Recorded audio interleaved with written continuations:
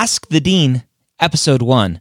My name is Dr. Ryan Gray, and you may know me from lots of other podcasts that I do, including the Premed Years, the MCAT podcast, the MCAT Cars podcast, Specialty Stories, Old Premeds, so many podcasts, and we have a new one for you. And this one is a special one because it is the first project, media project really, I think, the first podcast from my new company, Mapped. Now, Mapped is something that I've wanted to do forever. It's a technology platform that's going to help pre-meds understand the process, and specifically their process, your process, into medical school. Now, Mapped will allow you to track your progress with your extracurricular activities, with your MCAT scores, including your practice test scores, your courses, the schools that you're interested in, and get feedback as you go. Mapped is a product that should be used from day one of undergrad. And if you're listening to this now and you're a sophomore or a junior, it's not too late. You can go sign up for Mapped now. And right now, as this episode is coming out, it's still in pre-order pricing. We haven't launched Mapped yet. We have over 750 students who have pre-ordered Mapped, who are ready to sign up and get into Mapped as soon as we're ready. And as you're listening to this, we're opening up the doors slowly to all the students who have pre-ordered, and we're hoping for a public launch in the next month. So if you want to check out Mapped and want to see what it's all about, go to mapped.com, mappd.com, and you can find out more about Mapped there. Now, Ask the Dean is a series that we're doing specifically, at least right now, for our students who have pre-ordered Mapped and are in a private Facebook group where we do our Ask the Dean Facebook live stream.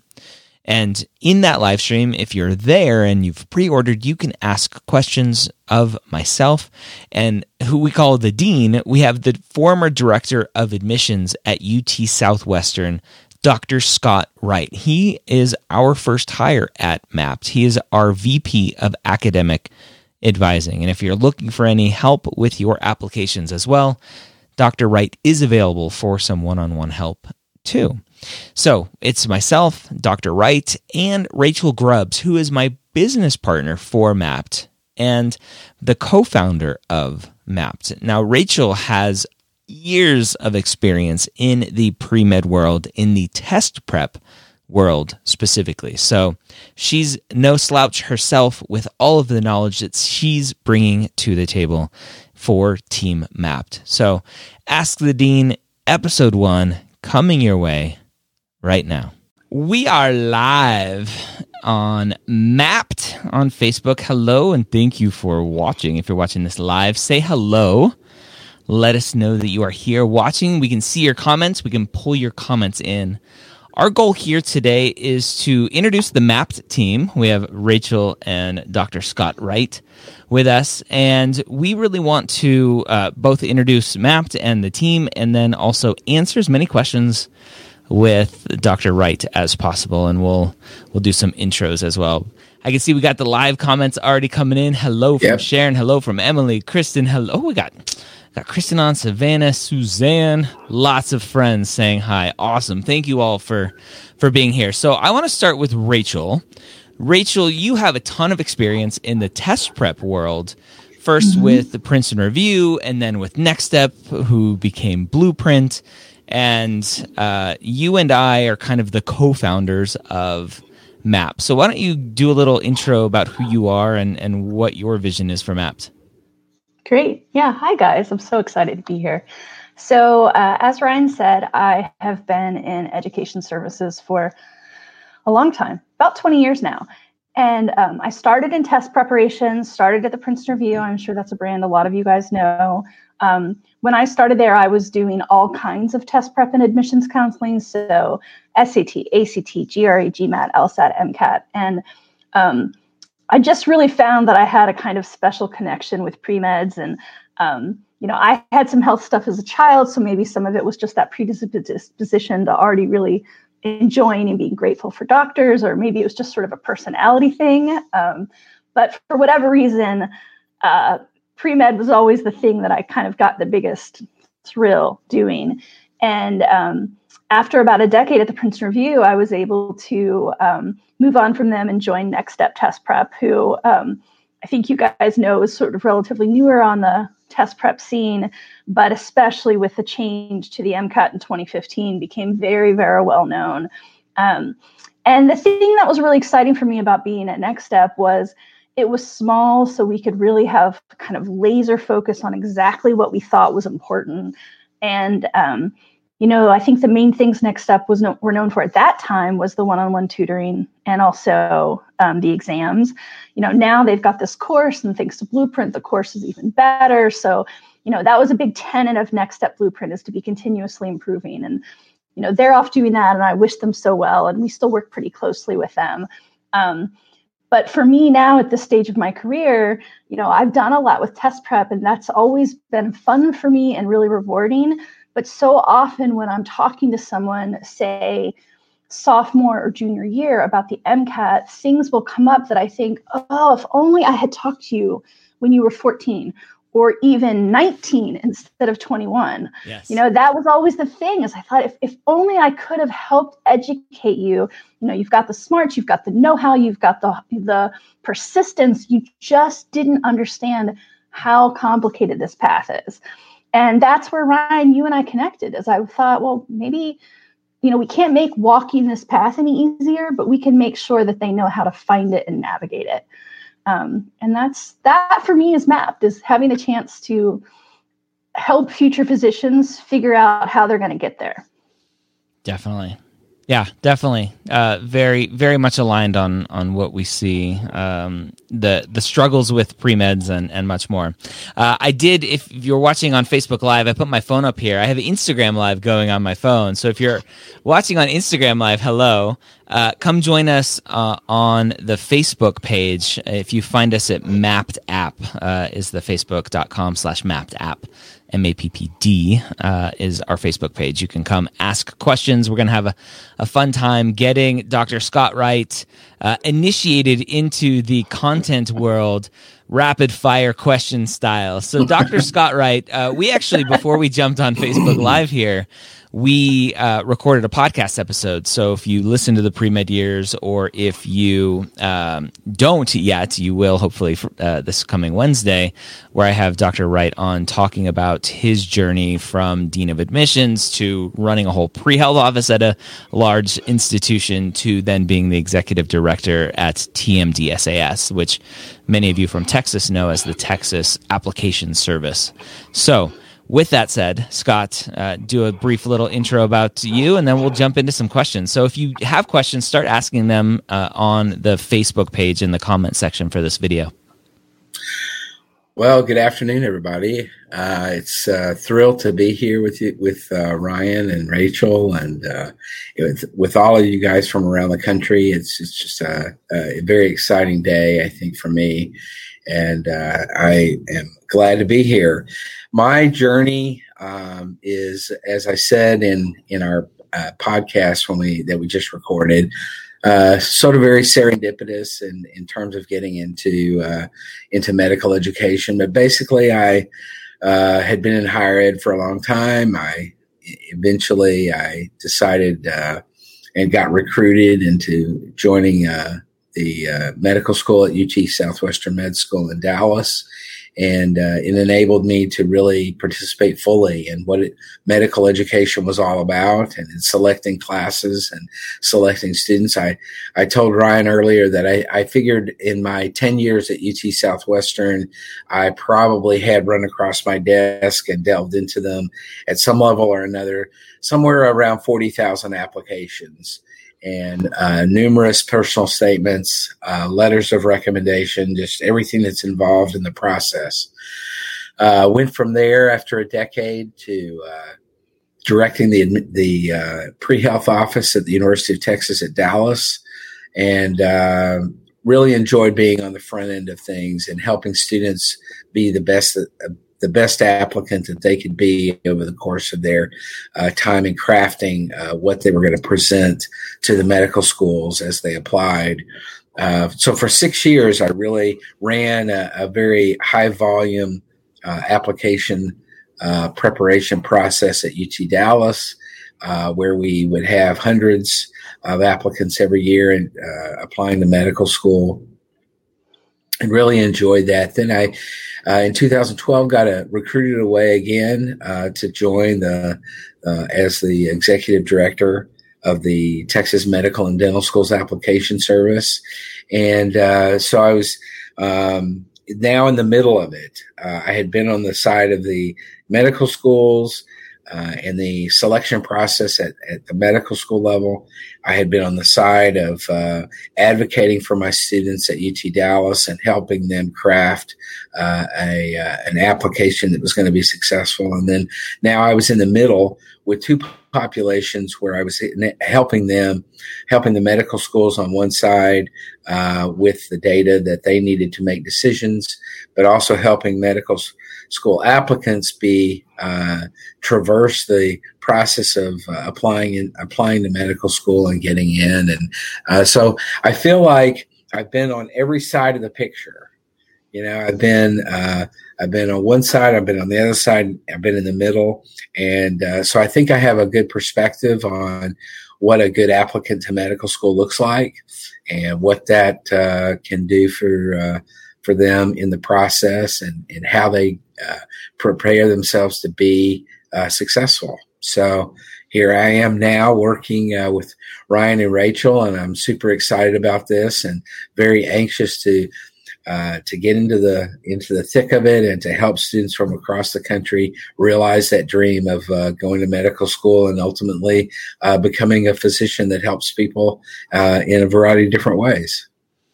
Awesome. Well, we're excited to have you, and I just know that the students, we're just going to impact so many lives of students, and the hey doggy, and pre-health advisors, right? We have at least one pre-health advisor on here that I saw with Kristen, and we want to impact the pre-health advising office as well. So not just the students, but kind of from every direction.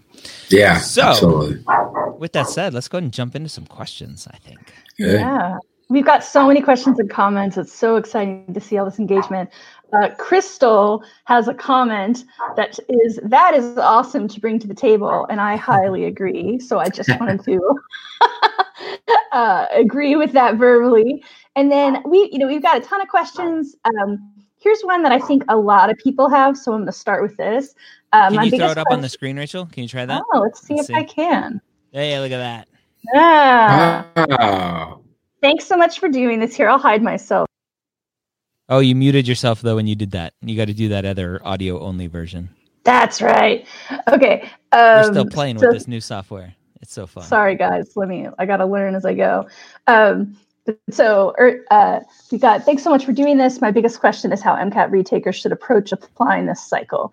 My first MCAT score is very low, but I don't want to wait to apply until I get my updated score back, scheduled for a mid-July test date. And of course, although this isn't said, we're all hoping we have mid-July test dates. We probably will, but yeah, June hopefully too.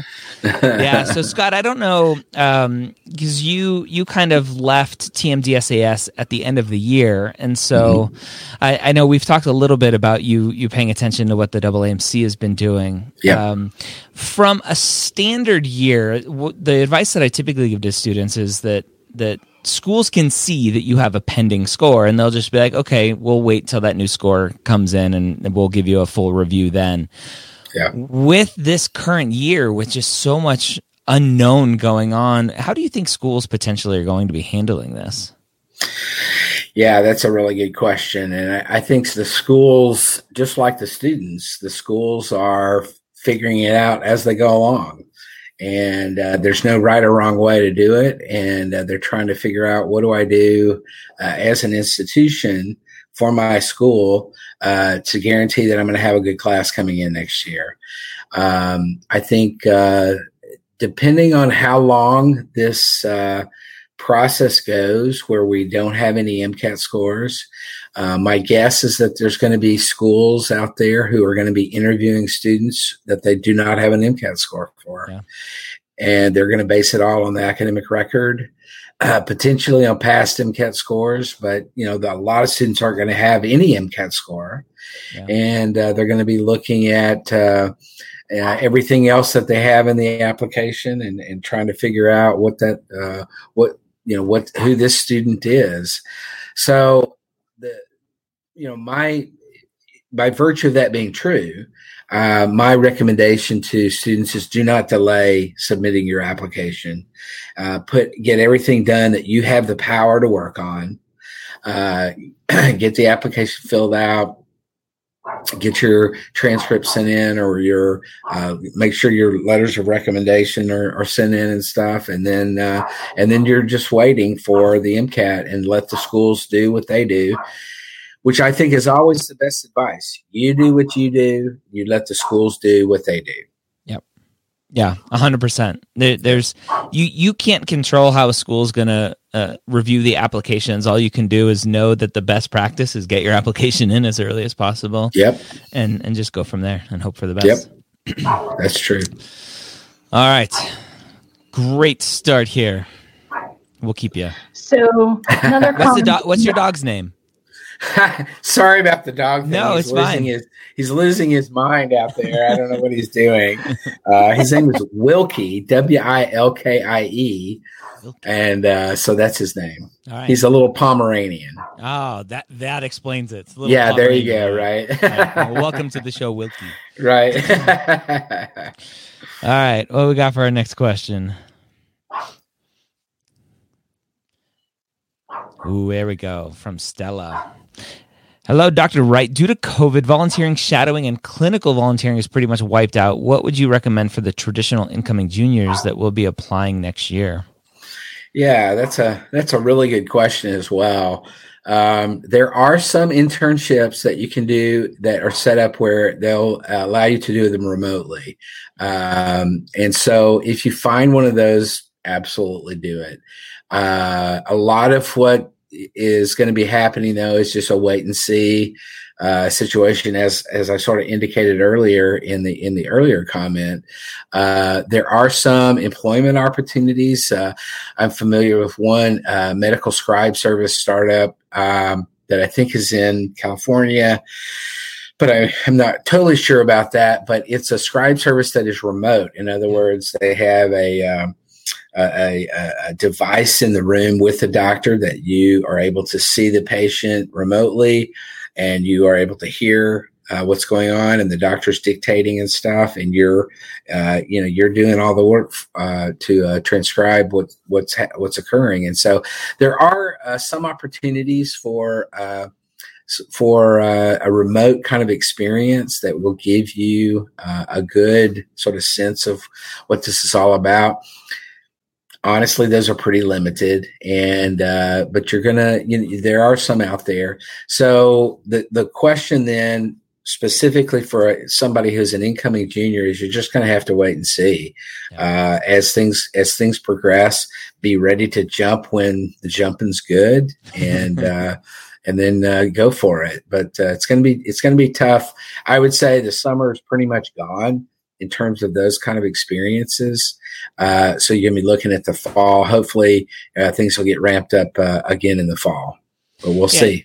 I think we have this kind of just beat into us definition of what volunteering or what clinical experience is. And so when you say virtual scribing, it's like, well, that's not clinical experience. And I'm like, right now it is, right? Yeah. We just take what you can get. And some other virtual things that a lot of people maybe think about or don't think about are crisis hotlines right now. Yeah.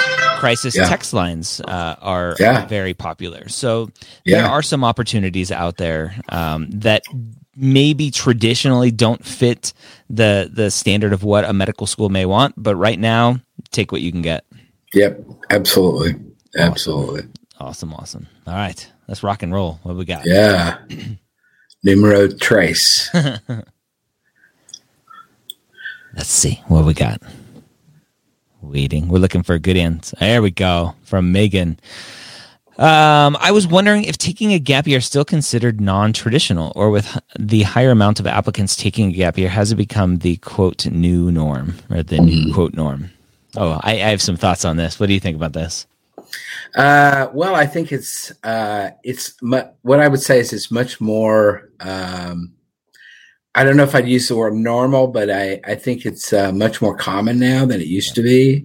You know, 10, 20, clearly beyond that years ago, it was very abnormal. And you really looked as if, what's up with that was the question from most medical schools. It's not unusual these days for students to take gap years for a variety of different reasons. Maybe they're doing a post-bac program. Maybe they're doing Peace Corps or AmeriCorps.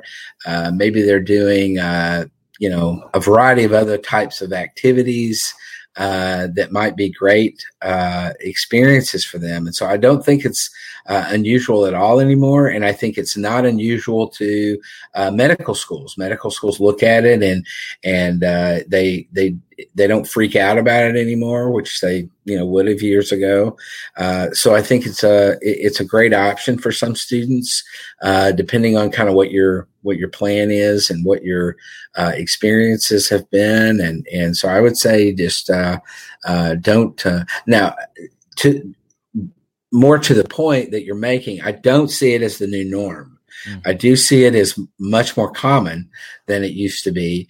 And so I think if it makes sense for you as an individual applicant, then it's not going to be a big red flag or something that schools are going to be like, whoa, we don't know what's up with this. Yeah. It's all based on what you're doing and how it fits the picture that you're trying to present. Yeah. For the schools. Absolutely. Yeah. So one of the things, Scott, is you'll learn the thing that I add on to every question is how is it going to help me to get into medical school? Or will this, right? The kind of heart of almost every question that a student may ask is, will this help me get into medical school?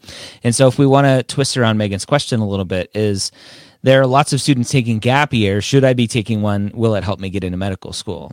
And and I had this conversation at a meetup actually in Texas at College Station. And the thought process that students have are like, oh, a lot of students getting into medical school now have taken gap years. Therefore, I should take a gap year because it will help me get into medical school. And I'm like, no, like that's not how science works. Like we don't make those jumps logically. Yeah. And so, really, as you said, right, for the individual person, what is your plan? What are you hoping to get out of a gap year? Why are you taking a gap year? Yeah. Are you taking a gap year because you're a little burnt out of school and you want to go explore a little bit? Are you taking a gap year because your grades are bad and you need to fix your grades? There's so many reasons that just because lots of students who are getting in right now have taken gap years doesn't mean that you should take a gap year too to help you get into medical school based on you, like your individual, which is what you said. So yeah, perfect. Agree completely. Yeah. Good. All right. Rock and roll. We're on a roll. Yeah. Keep them coming. All right. Emily. Ooh, our TMDSAS one. Is it worth applying to TMDSAS as an out-of-state applicant? Will good stats help to overcome the low percentages they take from other states? So I'll preface this for people watching and listening. So TMDSAS has a state mandate that up to 10% of students can be from out of state. So with that said, what are the out-of-staters supposed to do? Yeah, I mean, I would say the last statistic I saw said that of all applicants to medical school through TMDSAS, about, I think last year it was 24% of the applicant pool were out-of-state applicants. Wow. So what that means is there's a stiff competition, as it is in any school that in any state that has residency requirements that are as stiff as Texas does. And so what I would say is, it kind of goes back to looking at your particular profile and understanding what you're doing, what you're about, what your profile looks like in terms of numerically, but also outside of the numbers. What kind of applicant are you? And then making the best case decision that you can about whether you're going to apply in one of those states such as Texas or not. What you do know, there's only, in my view, there's only one absolute in the medical school admissions process. And that is, if you do not apply, you will not get in. I love that. That's my saying, Scott. Don't steal my saying. Your chances of getting in are 0 if you don't apply, and more than 0 if you do apply. Absolutely. Absolutely. Yeah. And one of the things that let me just say that the good thing about Texas is that it's relatively inexpensive to apply in Texas. Yep. It's about $185 or so, and you can apply to a number of the schools that you want to, any or all. And it's a flat rate, so you can apply to one or you can apply to all 11 of the state-supported schools in Texas with the one application fee. And so if you got, if you're willing to spend the $185, why not? Yep. Yeah. So one of the things, Enrique was your former right-hand man, correct, there at the Texas Health Education Service, which oversaw TMDSAS. And I've talked to him a lot about this. I'm sure there's a way to find some data or pull the data, because one of the things that I think is core to out-of-state, especially for TMDSAS, but for other out-of-state schools or out-of-state applicants to public schools outside of TMDSAS, is we don't know who those students are. So let's say, okay, up to 10%, let's say a maximum of 10% got in. We don't know if 5% of those students grew up in Texas and moved away and are no longer residents. We don't know, we don't have that sort of data, or at least that's published, but I would love to see that data. Again, going back to me kind of being Mr. Transparent, is I would love for TMDSAS to go, hey, you know what? We know a lot of you out-of-staters are applying because we have cheap tuition and it's cheap to apply, but here are the out-of-state applicants who actually get in. The far majority of them actually were from Texas, have family in Texas, they're here every summer, whatever, right? That sort of nuanced data would be interesting. And I think there's some truth potentially behind that. Yeah. I mean, it would be interesting to see. I agree. That's really, in a lot of ways, that's a lot more qualitative than quantitative analysis. That's why it's so difficult to pull that kind of thing together. But I would say that in my experience, I certainly know that the state laws that govern residency in Texas, you're either a resident of Texas or you're not. And so many of the schools do look for connections with Texas. My grandparents live there. I visited them every summer, or, Uncle Gene is going to let me live in his place because I'm, whatever.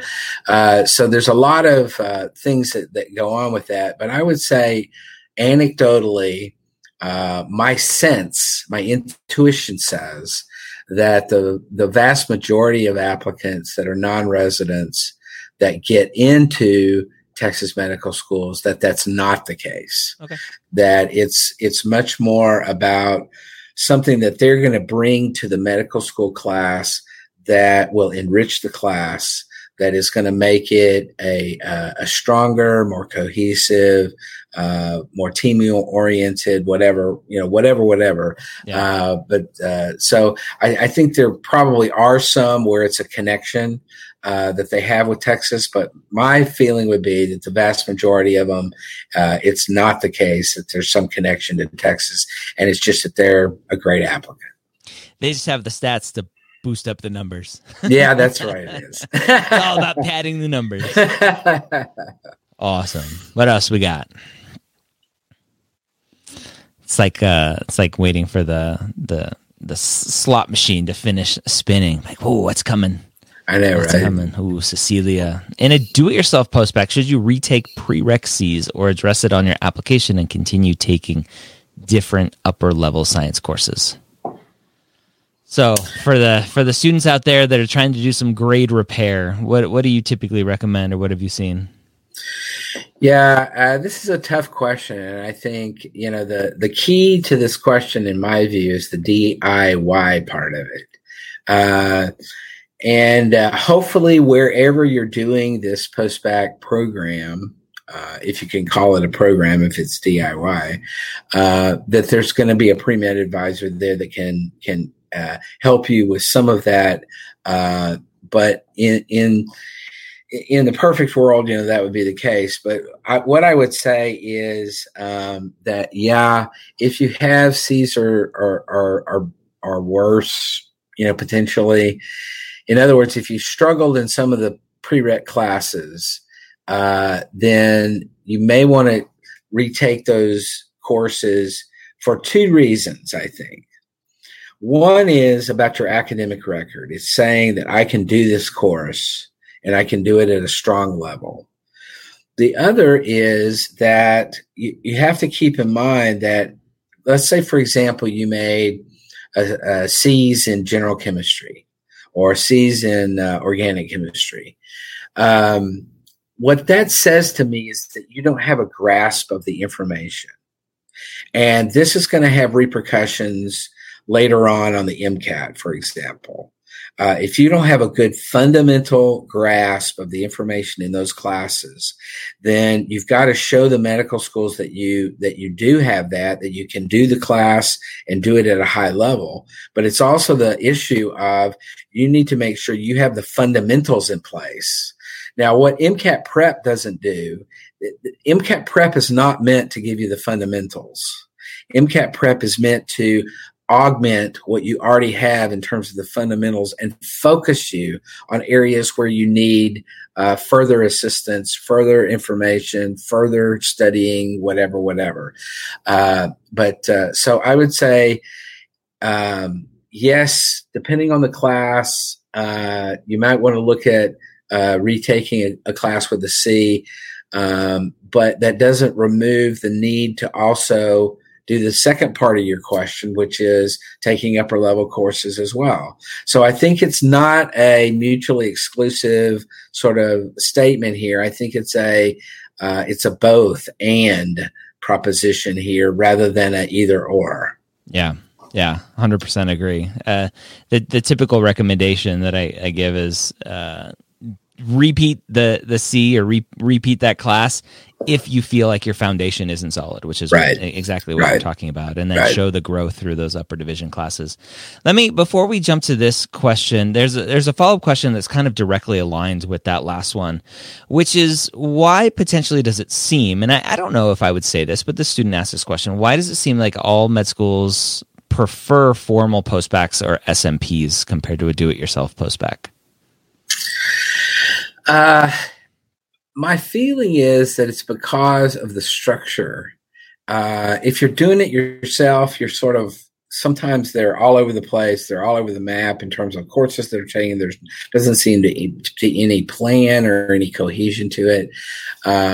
Whereas with a structured post-bac program, they have confidence in that everybody's doing the same thing, that they know. So for example, if you're doing it yourself and you had a 3.6 GPA doing it yourself, then that may not be clear what that means. What does that 3.6 mean as a GPA for a post-bac program? Whereas with a structured program, where they see a lot of applicants coming from that program, they know what 3.6 means. Yeah. They have a track record to understand what it involves to get that 3.6. So it's not to say that doing it on your own is a bad thing. I think it just takes more effort on your part and a lot more homework and stuff like that to make it happen and to keep on a plan that makes sense, as opposed to a structured program where everything is all sort of laid before you and there's research in those programs that say this is what makes a student successful. Both in terms of preparing, let's say, for the MCAT or getting the fundamentals down so that when they do enter into medical school that they're going to be successful, et cetera. Yeah. Awesome. All right. What else we got? I like it. All right. Right. Next question. Being pre-med can be pretty isolating / competitive in a normal year, heightened now, definitely. Have you seen any digital ways that help build community to further support each other grow? Just thinking about the conversations / concerns in the pre-med hangouts and other groups. That's the first thing that popped into my mind, right? The pre-med hangout, which is Right. our Facebook group, is an amazing community. Right. What do you have any thoughts on this? Where students can get support potentially?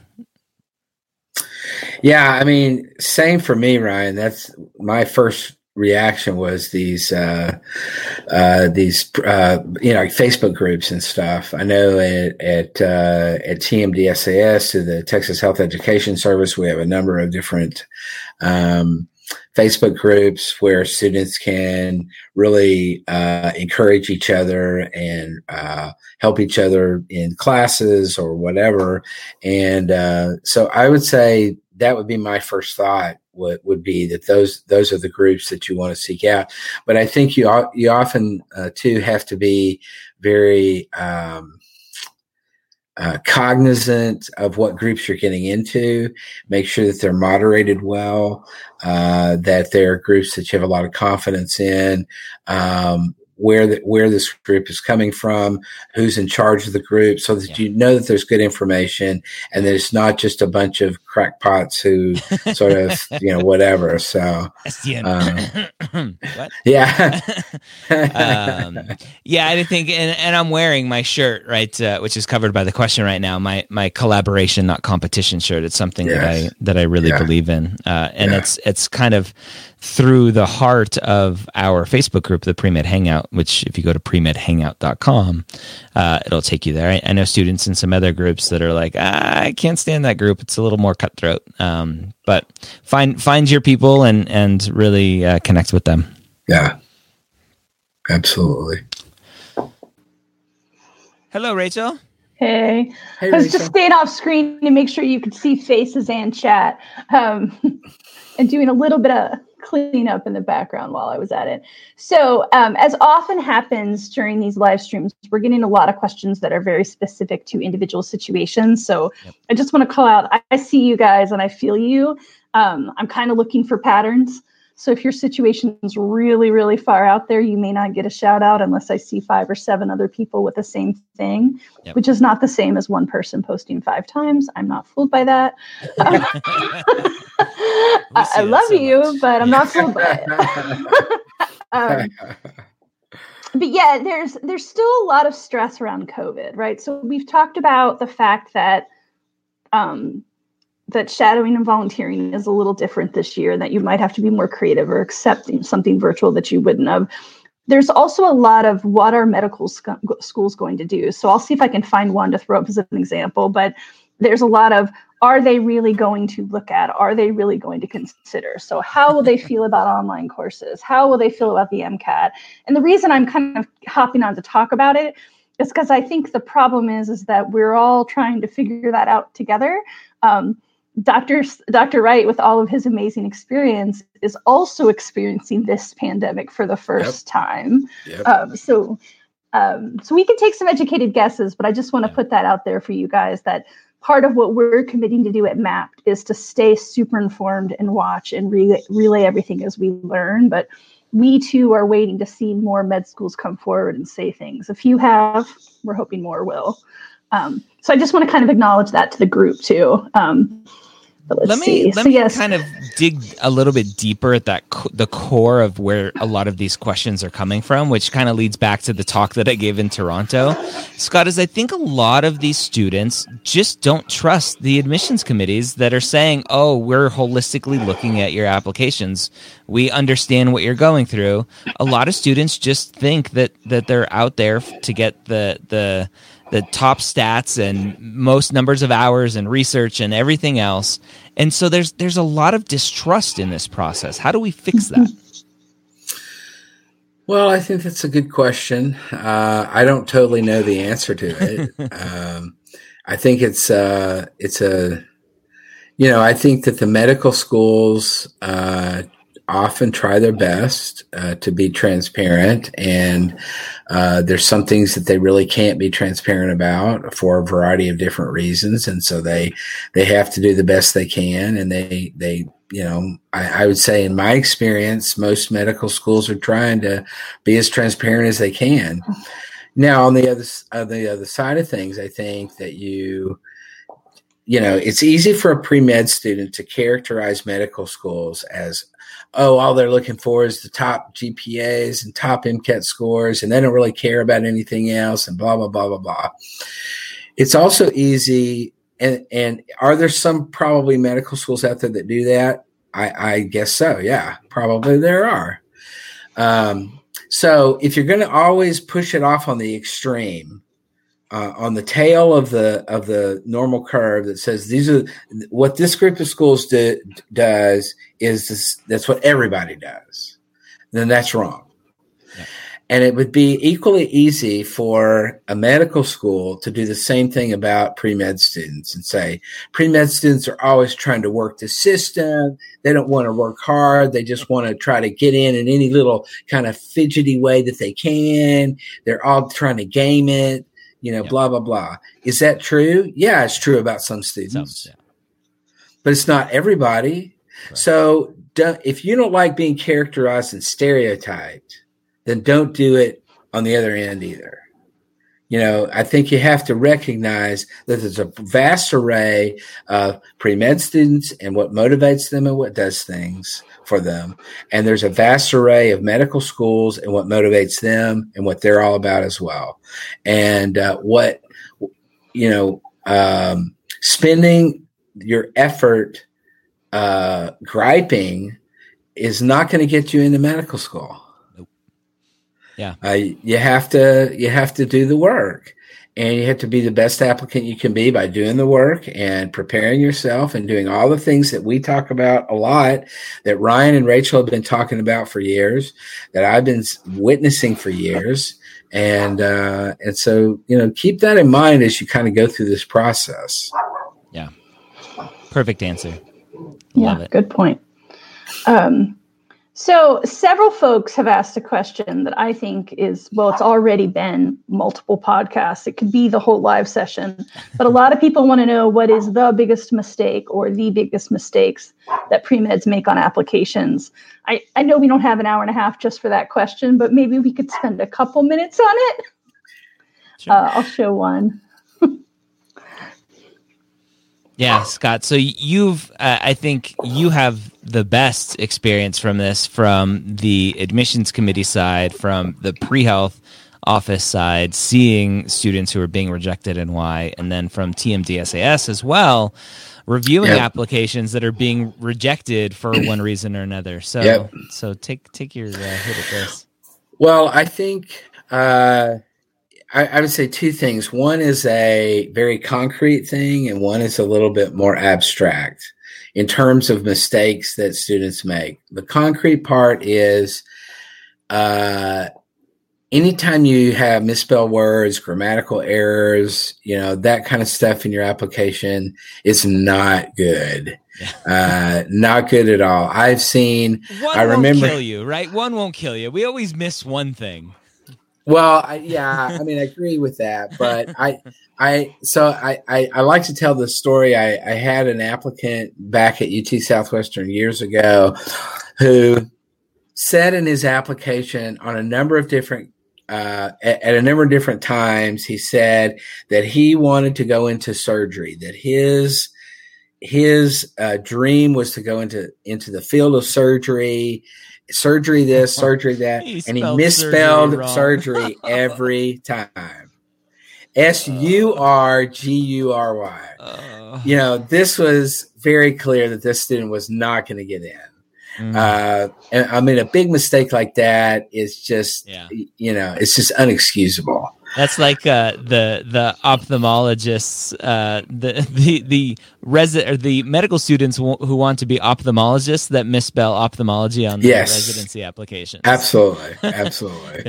Not for you. Yeah. So just don't, I think you have to proofread your, every part of your application Yep. And my advice is, if you use your keyboard to input something into the application, you have to proof it. Yep. So if you're just clicking on things, then obviously that's different. But if you're typing something in, it doesn't matter if it's a short answer or a long answer or an essay or whatever, you got to proof it. And I recommend that students, prior to submitting the application, they need to print it out. They can print out a PDF of it.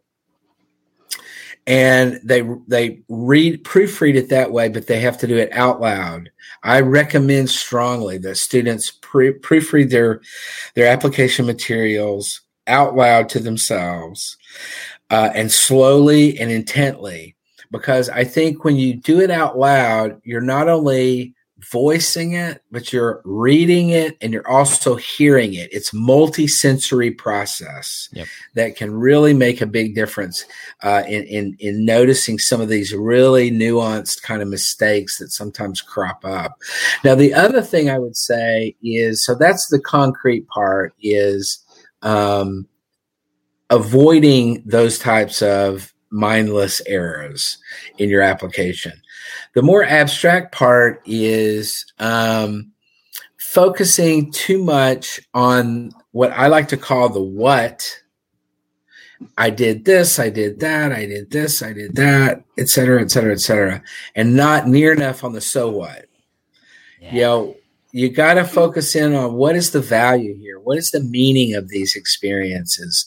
And that is what takes an application or a personal statement from being a good one to being a great one, is when students can really dive deep into this meaningfulness issue and really express to them, what did I get out of this? What was this all about to me in a really deep way? So that, I think, is a key element of what differentiates, at least in my mind, good applications from really great applications.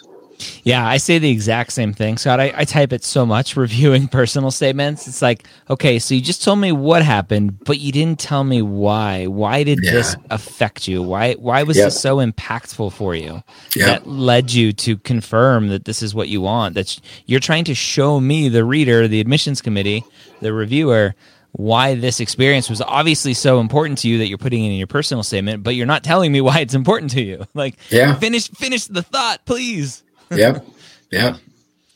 Well, I think we should end there. We could go on for hours and hours and hours, but my hope is that we turn this into a regular session, kind of an Ask the Dean session, maybe once a week or so, where we can pick your brain, Scott. And really, a couple plugs here. Rachel, I don't know how fast you can make a little banner, but for National Premed Day, we have coming up, nationalpremedday.com is a big day we have coming up. Scott will be there for some of it, or all of it, depending on how well his throat holds out talking all day long. But